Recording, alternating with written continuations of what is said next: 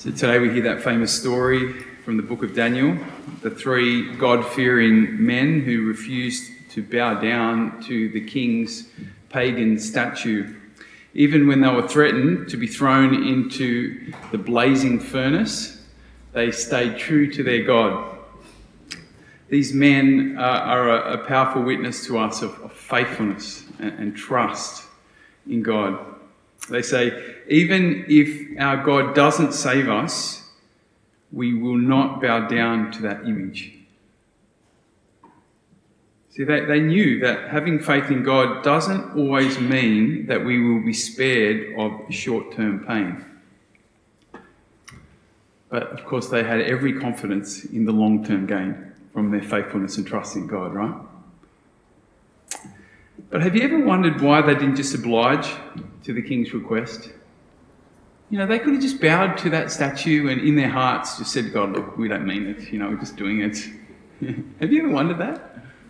You think you might do that? I think I probably would have. Who knows? Why didn't they do that? Were they afraid that their God would punish them, would strike them down if they did that? I don't think so. I think they were too spiritually mature to think that. I think they knew how spiritually damaging it is when we put our security or our identity or our worth or our trust in anything but God. You see, the way that idols work is that they promise to give us what in truth only God can give us. That's what idols do. They say, I'll give you what you need. I'll give you happiness. I'll give you security. When in fact, only God can do it. And as they do that, as idols work in us, what they do is they occupy territory in our soul, which is made for God. Idols prevent us from recognizing God and accessing the life that God wants to give us. And we see a classic example of it today in the gospel with the Jews. These are Jews that follow Jesus, that believed in Jesus, but Jesus says, because nothing I say has penetrated into you, they just couldn't get it.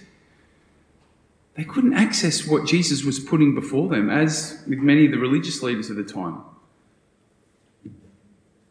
It seems like they had too many other distractions in their soul, too many idols that were preventing them from really connecting with what Jesus was saying.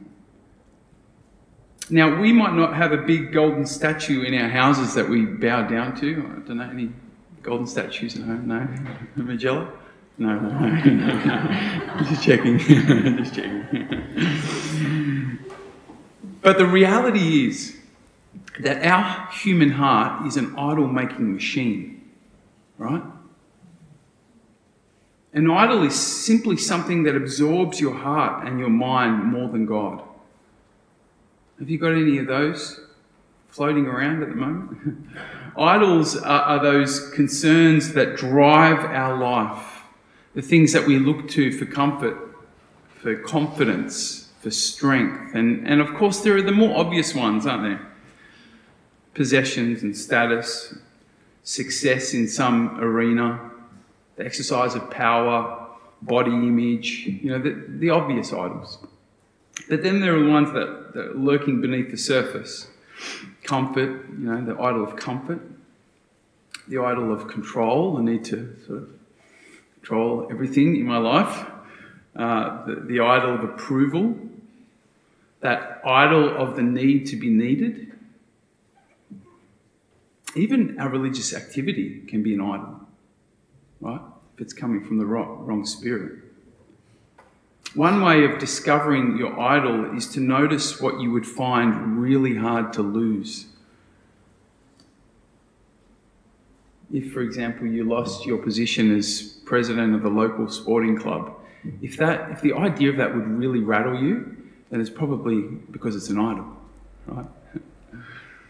All of these idols, all of these values, they promise security and happiness. But ultimately, they will not only disappoint us because they're limited and they're finite, but they will also distort our life in the process because idols turn our focus away from God. They take up God's territory in our soul. They distort our lives. That's why God is so strong on speaking against them. That's why these three men were so adamant about not bowing down to the idol. If we want to be growing spiritually, we need to be constantly on the lookout for idols in our life, because we're so good at making them. and often they can be just so hidden, right? So we need to be on the lookout constantly. Where are the idols in my life? And Lent in a particular way is a time for us to identify our idols. What's taking the place of God? What's taking up God's territory in my soul? And we do that not to condemn ourselves, but to do the work that will liberate our soul, right? That will draw us closer to God and to life and to flourishing. So a few steps I want to suggest for working through our idols, for letting them go in our lives. Firstly, we need to notice it. Notice the idol, just accept it, and acknowledge it, but also to understand what is behind it.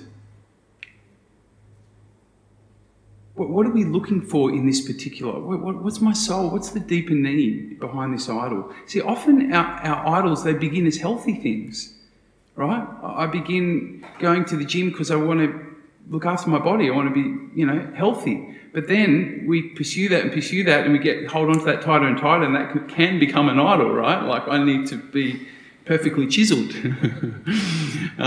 whatever it may be. But we need to ask ourselves when we identify that idol, what's my deeper need here? Is it acceptance? Is that what I'm looking for? Is it security? Just to identify it, because it is a good need deep down. Secondly, to repent of that idol, to bring it to the Lord, and of course the sacrament of reconciliation is particularly helpful for that. And thirdly, we need to replace our idol. We need to recognise what that deep need is, that good need, and seek to meet that need in a healthy, sustainable way.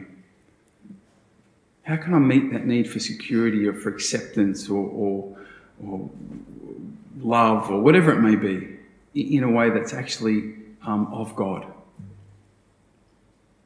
The Bible's ultimate answer to idols is worship. Taking your worship away from finite things that aren't God, and instead placing your worship on the one, or turning your worship towards the one who is ultimate. Taking your heart and your mind, turning your heart and your mind towards the one who will never distort your life, but will always bring out your best potential.